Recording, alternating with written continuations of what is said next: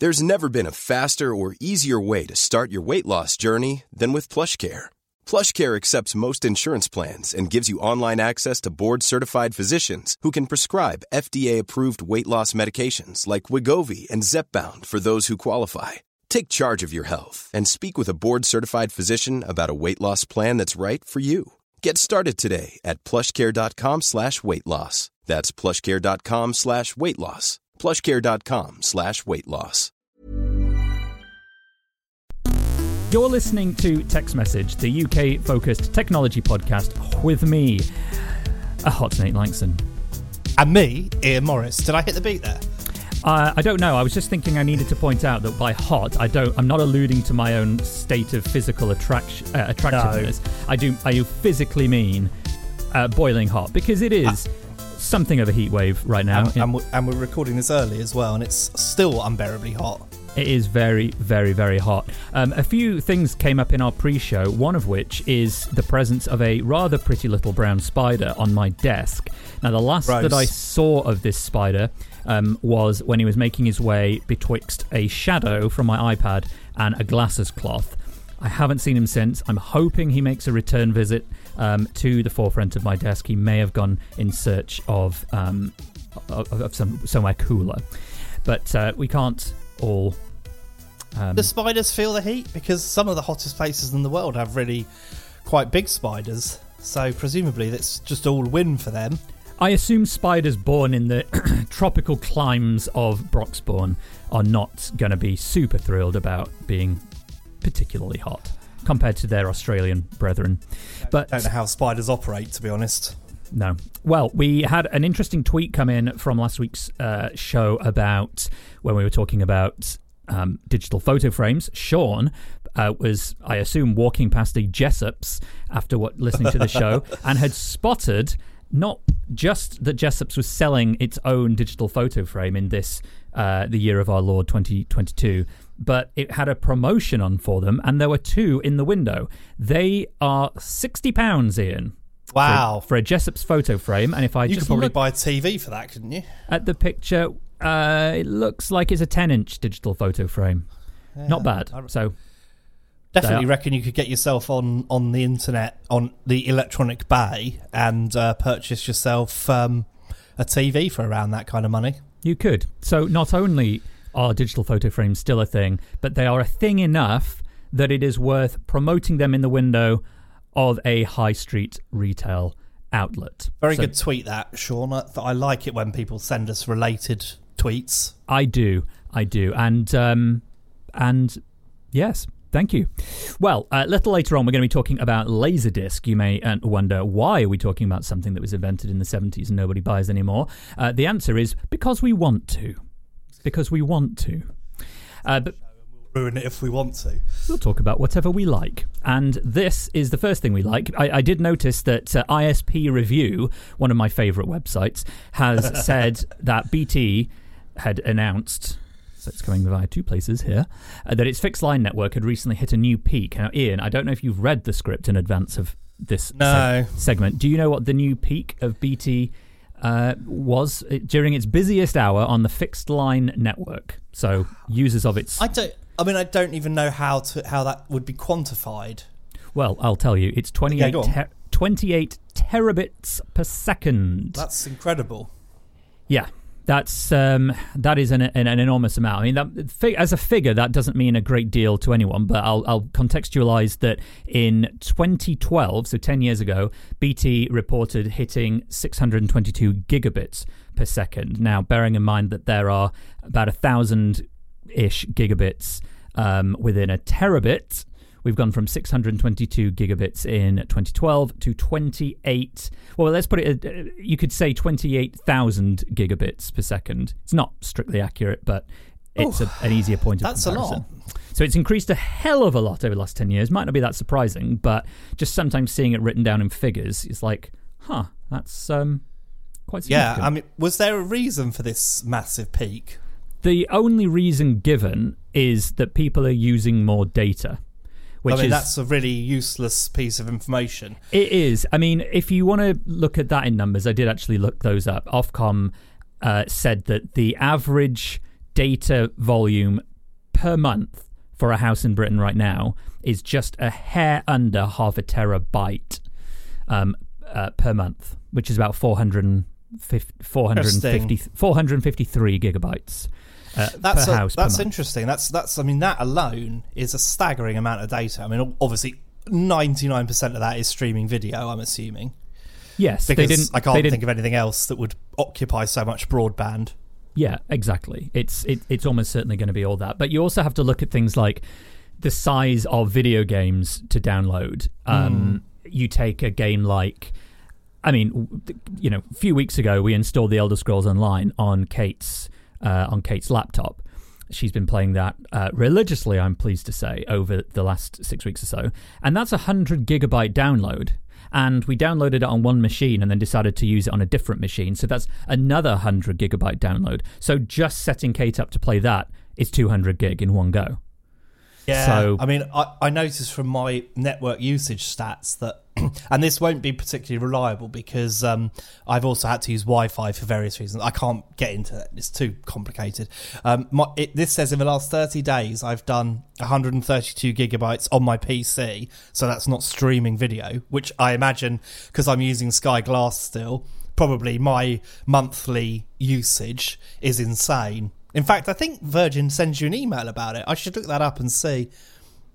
Virgin used to send me emails. I mean, obviously, I'm not with Virgin anymore, but when they did send me emails, whenever I clicked on the link to view that data, it said it was never available. So I never actually got to benefit from that superbly useful bit of information. It's classic Virgin, isn't it? Yeah, it didn't work. I do know that I use several terabytes a month on our home fibre. We're definitely an edge case just because of the amount of media that gets consumed, plus cloud backups. We have a lot of family members who use a shared server that's here in this office with me. So it's constantly in use. But for the average household, it seems pretty interesting that we're up to half a terabyte. If you're interested, I did pull up the figures for mobile usage, and I know you're interested in, so I'm going to wait for a response. The average usage per mobile data user right now is 4.5 gigabytes a month. So an exact tenth of what's being used in the home. But that is surprising to me that it's not higher. Because when you think about the amount of data that people use just taking photos and syncing them to the cloud, I would have thought that'd be far, far higher. Yeah. One minute of 60 FPS video on an iPhone is several hundred meg alone. So yeah, and I mean, because I obviously had to make the decision recently, didn't I, to go for a fixed amount of data on my mobile. So I now only have 100 gigabytes. Mike points out in the live chat that he only syncs over Wi-Fi, and that's true. I suppose that is something a lot of people do. But yeah, I just checked that link; it doesn't work. You're the Virgin email. No, they never do. They never do. It doesn't say anything. What's the point? God, they're awful. I honestly, it's been like that for at least 2 years because I haven't been with Virgin for over a year, and those emails started about a year before I left, and they never worked then either. It's ridiculous. Ridiculous. But absolutely ridiculous. Okay, fine. Let's move on. So, how much data do you use a month? Let us know. hello@uktechshow.com. I know that we have at least one listener who uses hundreds of gigabytes using a 5G connection. I want to say it's John. Might be Richard. Might be both. I think it is John. I think it's both. I think they both use that. But yes. I wanted to point something else out that I saw this week that intrigued me. It's not strictly tech, but is this podcast strictly a tech show anymore? Who knows? The name suggests so, but the content suggests otherwise. Cargo bikes. Do you know what these are? No. These are bicycles that have... imagine a handlebar mounted basket that just got out of hand. Basically you can fit a child or two in the front of instead of them. You see them in the city a lot, delivering fruit around to corporate boardrooms. Well, I did notice a story on The Guardian that people are buying a ton more of these things. And they are... the description The Guardian had was, cargo bikes usually feature a tub or platform that can be used to carry goods or people, balanced on two or more heavy-duty wheels. The Guardian story pictured a chap who actually sells these, and in the photo he was pushing his daughter and a dog somewhere, presumably a school for the daughter. I think the dog had already passed his exams. No. Well, you never know. There are dog schools. Well, they do have dog schools, yeah. They do, but dogs tend not to do GCSEs. Although, that said, I don't remember doing many of mine. These are interesting little things, and they are rising, but I think they're rising largely in cities because they're probably cheaper to run than a car right now. But I did wonder, as a person who I know, Ian, has not one but two children, and has also put at least one of them in a ridiculous form of personal transportation over the years. That little, what is it, electric Mercedes? Electric Tesla. That was great, that thing. I did wonder whether you would consider getting one of these to take your wee nippers to the old exam centre. It's, well, I mean, bearing in mind I live 10 miles away from where they go to school, it's probably not a practical solution for me. But I like the idea of it. I mean, having kids on bikes is one of the most adorable things you can ever do. I mean, Izzy and Bob both loved being on the back of the bike with me. They had one of those little chairs, and they sort of bounce around in them because they're sort of attached by quite a strong but a bouncy arm. And it was always adorable having them on. They used to have the wildest time. It was great. You mean the little sidecars? I had? Yeah. No. It's a seat. In fact, someone's posted in the chat a picture of a woman with a child seat on the back of her bike, and that's exactly what I had. That kind of thing. Oh, I see. I mean, I love the idea of having them up front. That's really nice, and it's probably a bit safer. Well, I've always been terrified when I see people with a child on the back of a seat, because I think if you fall off, that child's head is going to have a very serious and not so casual relationship with the pavement. You put a helmet on them. Does that you wouldn't do it with that helmet? Well, yes. I mean, the point is, if you, I mean, you wouldn't. You could, I suppose, theoretically fall off. The point is that you're always super careful when they're on, and I didn't used to do it on particularly busy roads, and they'd have a little helmet on, to protect them. I'm sure I've got a picture of one of them somewhere. I'll just see if I can find it. Oh, Nick in our live chat posted an interesting link to a BBC story that says Germany has a lot of these as well, and that sales are growing there too. It's quite interesting. A lot of these tend to be delivery things, and I think that a large part of the reason why people buy more of these is because they are cheaper to run in cities and easier to get around. But I do think that a lot of journeys done by cars can be replaced by bikes, and so why shouldn't these things be doing better? They're not particularly techy. I'd love them to be even more techy, because then we'd actually have a reason to talk about them, not because it was a week full of news that I really just don't think we care enough about to talk about. Fun stuff it is. There's some really important, boring stuff going on, but we don't like talking about boring, important stuff. We like talking about inconsequential, fun things on this program, such as this. The bicycle news. Bicycle news, yeah. Well, the third thing that stuck out to me this week, other than the little spider on my desk, which I'm increasingly concerned as to the whereabouts of, I hate the idea of accidentally killing something, and I don't know where he's gone. I really hope he makes a return visit. Well, they're pretty resilient.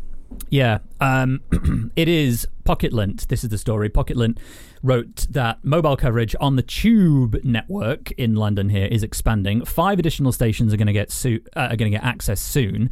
However, the more important thing, I think, is that TfL, Transport for London, that is, also announced that Virgin Media and Vodafone, so that's Virgin Media O2 now, isn't it?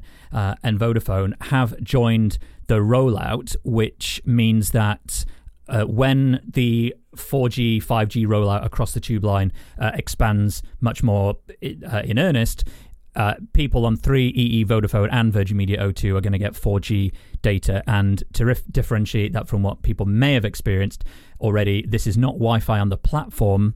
This is 4G and 5G in the tunnels while you're travelling on a train, which Ian and I are not in favour of at all, because we're grumpy and we routinely send each other angry tweets, and not tweets, messages about people having conversations about really quite personal things on trains. And the general rule applies. If I can hear you through my headphones that are noise cancelling and playing me Metallica, then you are speaking too loud. Simple as. Do you remember when we were at CNET and I yelled at that man on the tube? I mean, you weren't there. It was on my way in. It's when I lived in Watford, and this guy was talking about getting a new front door or something, and he was talking about it very loudly for a really long time on the train. And I lost my rag. I completely lost my rag and just yelled, "Will you please shut up?" I can imagine that. For sort of a lot of shocked looks. I can't remember if he did stop it or not, but it didn't matter. I'd said my piece by then, and I was happy with that. Did you sit down? It really is so quite inconsiderate. It is. I know. I'm not in favour of this at all.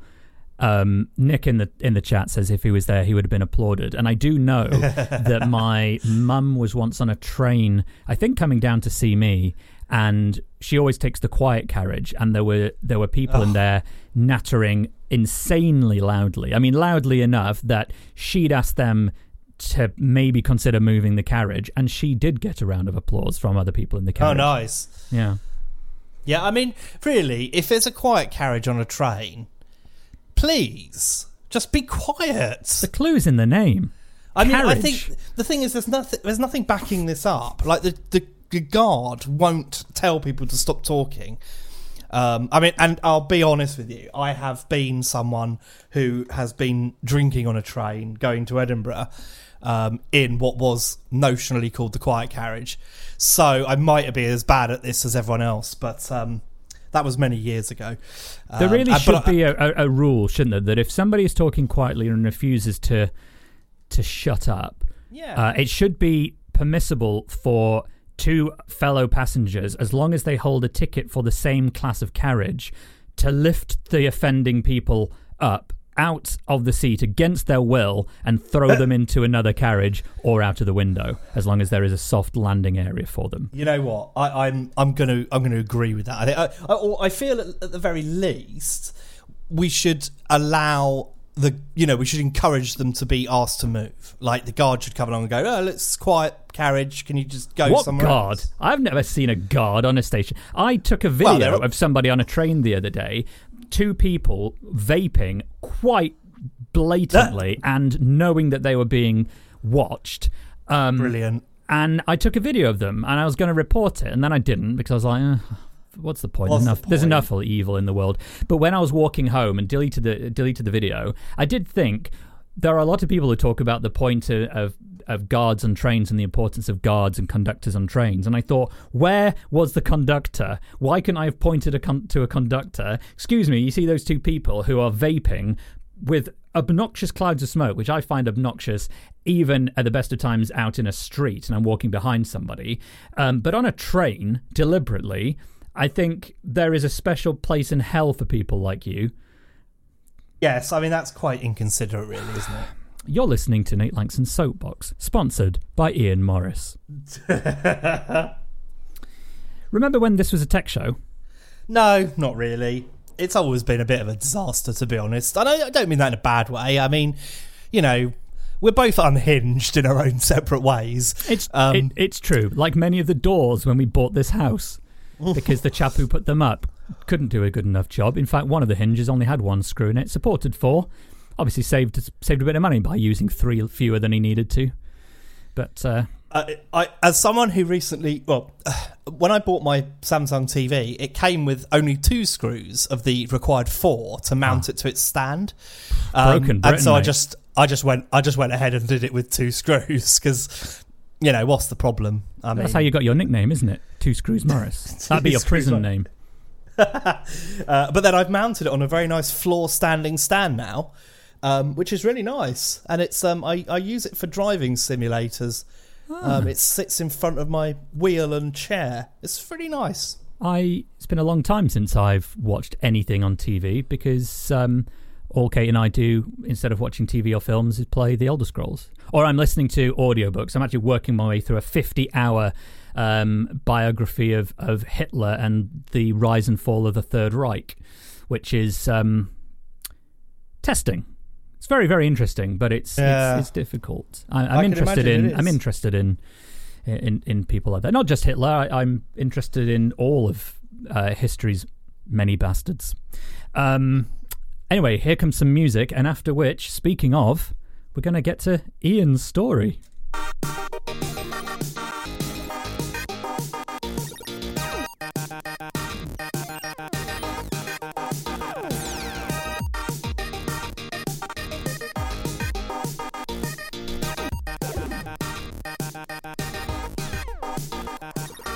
Ian, I sent you a script this week for something I'm working on.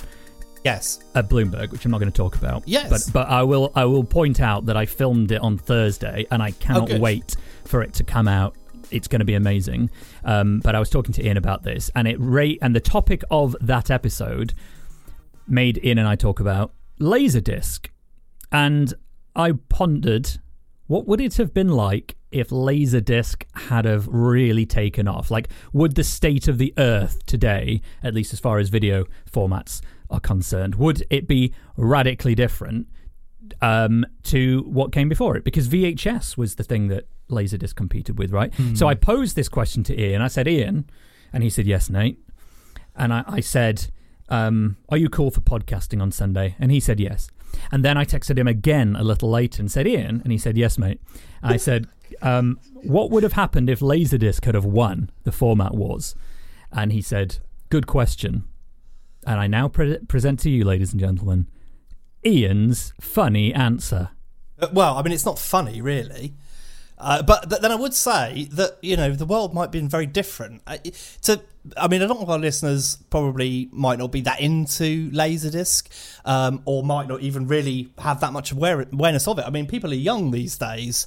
A lot of them probably haven't even heard of Laserdisc. So I'll give you some context. In the 80s and 90s, VHS was a pretty popular home format. You could record on it, which was convenient. People had them and Betamax decks sometimes in their own homes to capture things off the TV. But there was no DVD, obviously. That didn't come around till, 1998, 1999, and didn't become popular until into the 2000s. Previously, there was a much larger size disc, a 12-centimetre disc, the sort of size of a vinyl. And on it, they put analog video, and it was called a Laserdisc. And it was a really fantastic format. And I suppose if it had been more popular, it might have changed the landscape a bit. If people had routinely had lots of Laserdiscs, there's a possibility that they would have just made Laserdiscs digital, and they would have been maybe back compatible. You bought a new digital Laserdisc player maybe, and it would have played all your old analog Laserdiscs. Who knows? It could have been a completely different world, and we would still be using massive discs instead of sort of CD size things. That said, of course, the CD was already a thing by the time Laserdisc was a thing, so your music would have already been on a small disc. So it sort of kind of makes sense that it would have gone the CD route rather than the Laserdisc route. But for those people who were very into owning movies in the sort of 80s and 90s, Laserdisc was the format. It was it could hold a full quality PAL image, or NTSC. So instead of VHS, which had around half the amount of information as of a broadcast TV signal, a Laserdisc had the full signal. So they looked a lot better. They were sharper. They had, better colour reproduction, all that kind of stuff. A genuinely very nice format. There were sort of two main competing formats. One of them could store about 30 minutes per side of video, which is not a lot, which meant if you were watching a sort of 2-hour film, you would have to, not only would you have to switch the side that you were watching, you'd also have to switch discs. So you would go through probably 4 discs for a 2-hour film, and then maybe another disc for any special features that you might have included. But there were 2 sort of different formats. One of them was called Constant Angular Velocity, or CAV, and you could store around 30 minutes of video per side. Constant Angular Velocity means that the disc would spin at the same speed no matter where the laser was. There was a second format which allowed you to fit more video on, and it made use of the fact that obviously the tracks on the outer edge of the disc were longer, so you could have more information on them. So that as the laser moved out reading the disc, the disc would slow as you got further out, so you could store more on it. So the first format, 30 minutes per side, the second 60 minutes per side, and then later on there was a special Pioneer thing, and you've got to remember Pioneer were the Laserdisc people. You might say they were the pioneers. You might indeed say that. There were other companies involved in Laserdisc, but Pioneer were if you like Laserdisc, you probably have a Pioneer player, because they were great. And they had a thing later on that was called CAA, and it was a sort of a better. It provided better picture quality, and it was, sort of a kind of a merging of the two standards. You could have CD quality sound on a Laserdisc, which was something that was, arguably a bit better than VHS. VHS sound is actually quite good. It's hi-fi quality, is what they used to say. We used to record overnight radio on VHS tapes. It was quite common because they would run for a very long time and the quality was very high. A little bit of trivia for you there. But also you could have digital audio on a Laserdisc. So Dolby Digital first became a thing on Laserdisc, and you could have like surround sound, and it was very impressive, and that was a real thing. Unfortunately, this is towards the end of the life of Laserdisc. So people were already getting DVDs by this point, but the sound quality on Laserdiscs could be phenomenal. It was a really nice way to get into proper surround sound that wasn't Pro Logic, which is kind of a kludge and worked, but didn't sound brilliant for surround sound. So is it essentially then that Laserdisc was superseded by DVD? Yes. Not really that it was beaten out by VHS. Because VHS was not the spiritual successor to Laserdisc. They coexisted. They coexisted. They evolved at the same time. So Laserdisc was sort of starting in the early 80s, and VHS was already sort of a thing by then. So it was a good way for people who really love movies to get a better quality. If you had a projector in the early days, one of those old CRT things with the three big lamps on the front, a red, green and a blue, that would have cost tens of thousands of pounds. So if you were super rich, you would not have considered using VHS for that. It would have had to have been Laserdisc, and even then the quality wouldn't have been brilliant. But yeah, it sort of evolved at the same time. It was very much a niche format because of that, for that very reason. People had VHS decks, so there wasn't really a lot of reason for them to move to Laserdisc, apart from the sort of jump in quality, and the fact that they have the same appeal as a vinyl. You get these beautifully prepared packages, the discs are inside, they have lovely cover art, and it's big so you can see it, it's really nice. You'd have maybe a booklet inside, and some of those discs these days, thinking back about Jurassic Park was released on Laserdisc, you'd probably spend quite a lot of money getting one of those discs now. The original Star Wars, before George Lucas came along and redid all the special effects and annoyed everyone by what's-his-face shooting first, you could... yeah. That was a really nice way to see Star Wars in quite high quality, whereas previously it was sort of on VHS. So people... I think anyone who'd ever seen a Laserdisc or used one or held one would be quite fond of it. It was a really lovely format. Unfortunately, it was big, it was kind of clunky, it was never particularly affordable, and then DVD came along and just completely ate its lunch because it offered digital video at the same sort of quality, maybe, possibly slightly better. And generally it was just a million times more convenient. And of course we had games consoles appearing, so they were all moving towards using CDs and DVDs for data storage, so that completely sort of tipped the scales, really. But so really, to answer the opening question, what would have happened if Laserdisc won? I suppose in many ways the answer is exactly what did happen, because they would inevitably have gone digital and gone smaller, and that's basically what a DVD was, with the bonus being that you don't have to flip a DVD over to watch second half of a movie. Although that did happen a lot. You did get dual-sided discs. You did, in fact. a lot of the early discs were flippers, as they were called. I remember having Armageddon, the movie, as a flipper DVD, and then Warner Brothers got so much hassle for it that they reissued it as a dual layer disc, and then you could send back your flipper and get a dual layer, which I did, which was quite good, really. It was quite nice of them to do that. Did they ever release Flipper on a flipper? No, I don't believe they did. Did they ever release Flubber on a flipper? Good question. Would have been about the right time. It would have been. I don't remember. You've got to remember, I think, is Flubber a Disney film? I have no idea, mate. Flubber, I mean, it was a fine film, but it's no Casper the Friendly Bloody Ghost. Disney were notoriously troublesome when it came to DVDs and things like that. They didn't really like releasing things on the format. They've always been a bit of a holdout to physical media, partly because they like to control things. You may remember that there was the thing called the Disney Vault, so you could buy a movie for a very limited amount of time and then it would just be deleted and you wouldn't be able to buy it anymore, and so you'd either have to have it or you wouldn't ever own it. It was remarkable.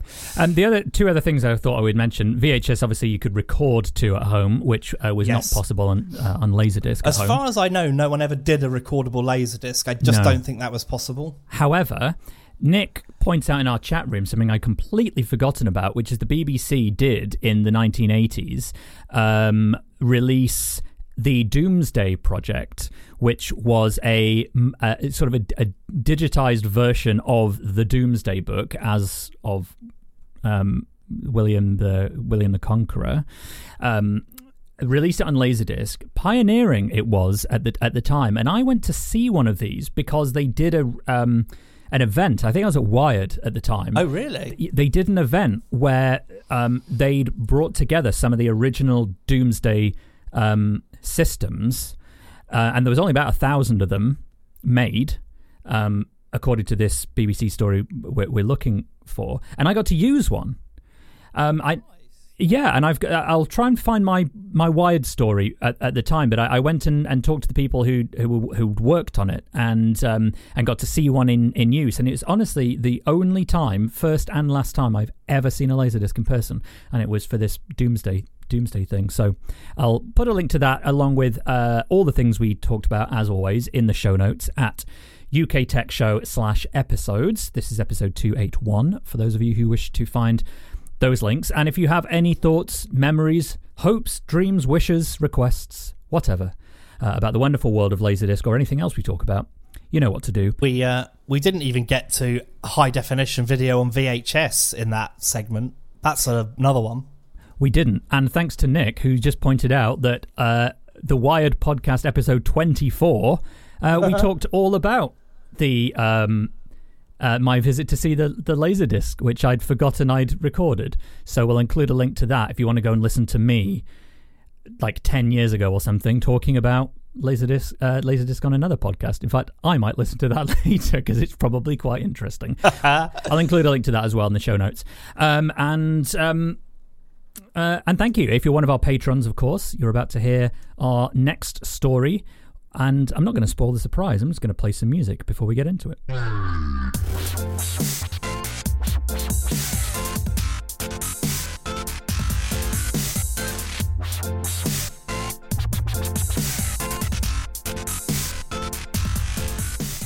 Charlotte gave us a bit of feedback this week after last week's discussion about email signatures.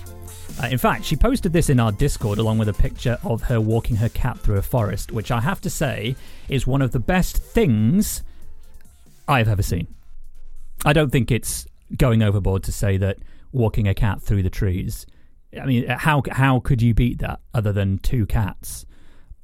Or, I don't know. Yeah, I mean, the cat can speak. It's just amazing.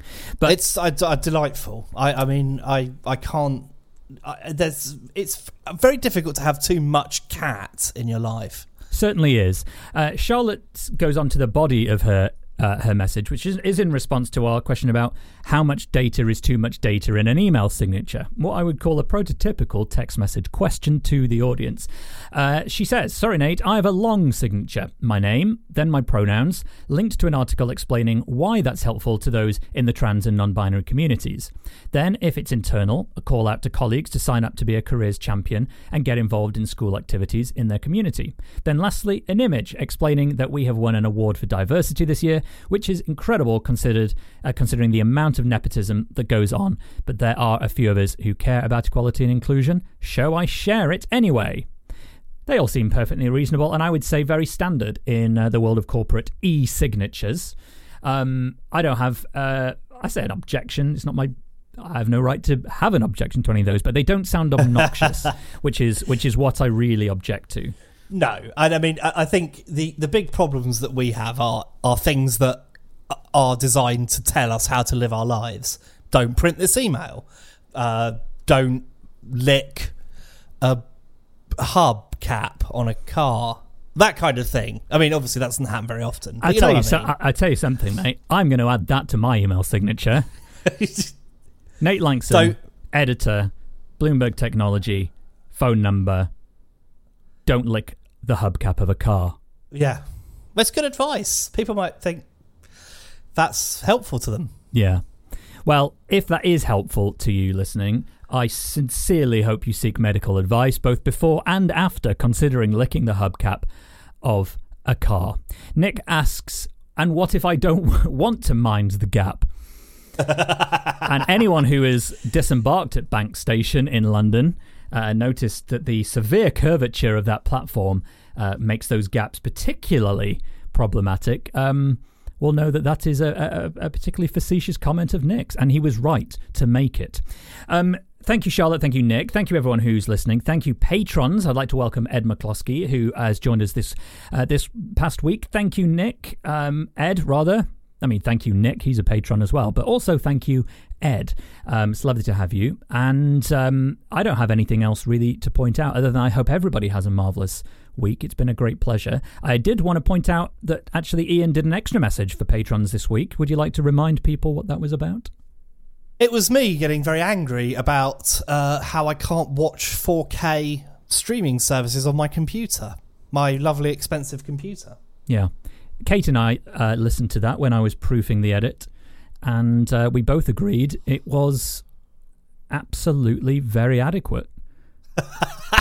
That's what I strive for. Total adequacy. No, it was great. It was absolutely great. As a slight side note, that's got nothing to do with technology. I came up with something really fun while I was in the bathroom yesterday. I was doing a crossword, and I realised that huge amounts of a crossword, if you take many 2 or 3 interlocking words, you get some terrific potential names for experimental indie bands. And I wondered if, just before I play the outro to this, if you'd like to hear of some of the genuine indie band names that I came up with as a result of looking at interlocking words on the crossword yesterday. And I'm going to say these while we fade out the music. Here they come. Barbaric shoe shingles. Vulgar excuse. Terrapin chair treason. Shoe shrapnel. Oval cornea. Full-time titanium seatbelt. Jack Russell faction. Sardine dentist. Shanty forceps. Landing gear eyesore. Excess Ian Cinema. Excess Ian Cinema. Standard pomegranate exam. Trout pea shooter. Burden grotto. Toddler acne.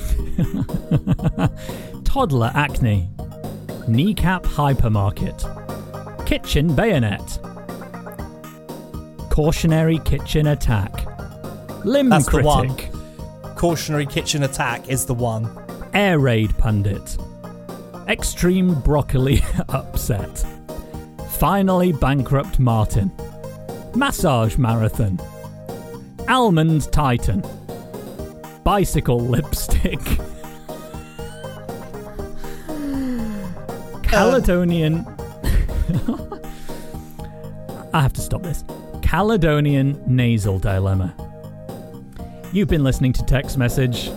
See you next week, everybody. Bye.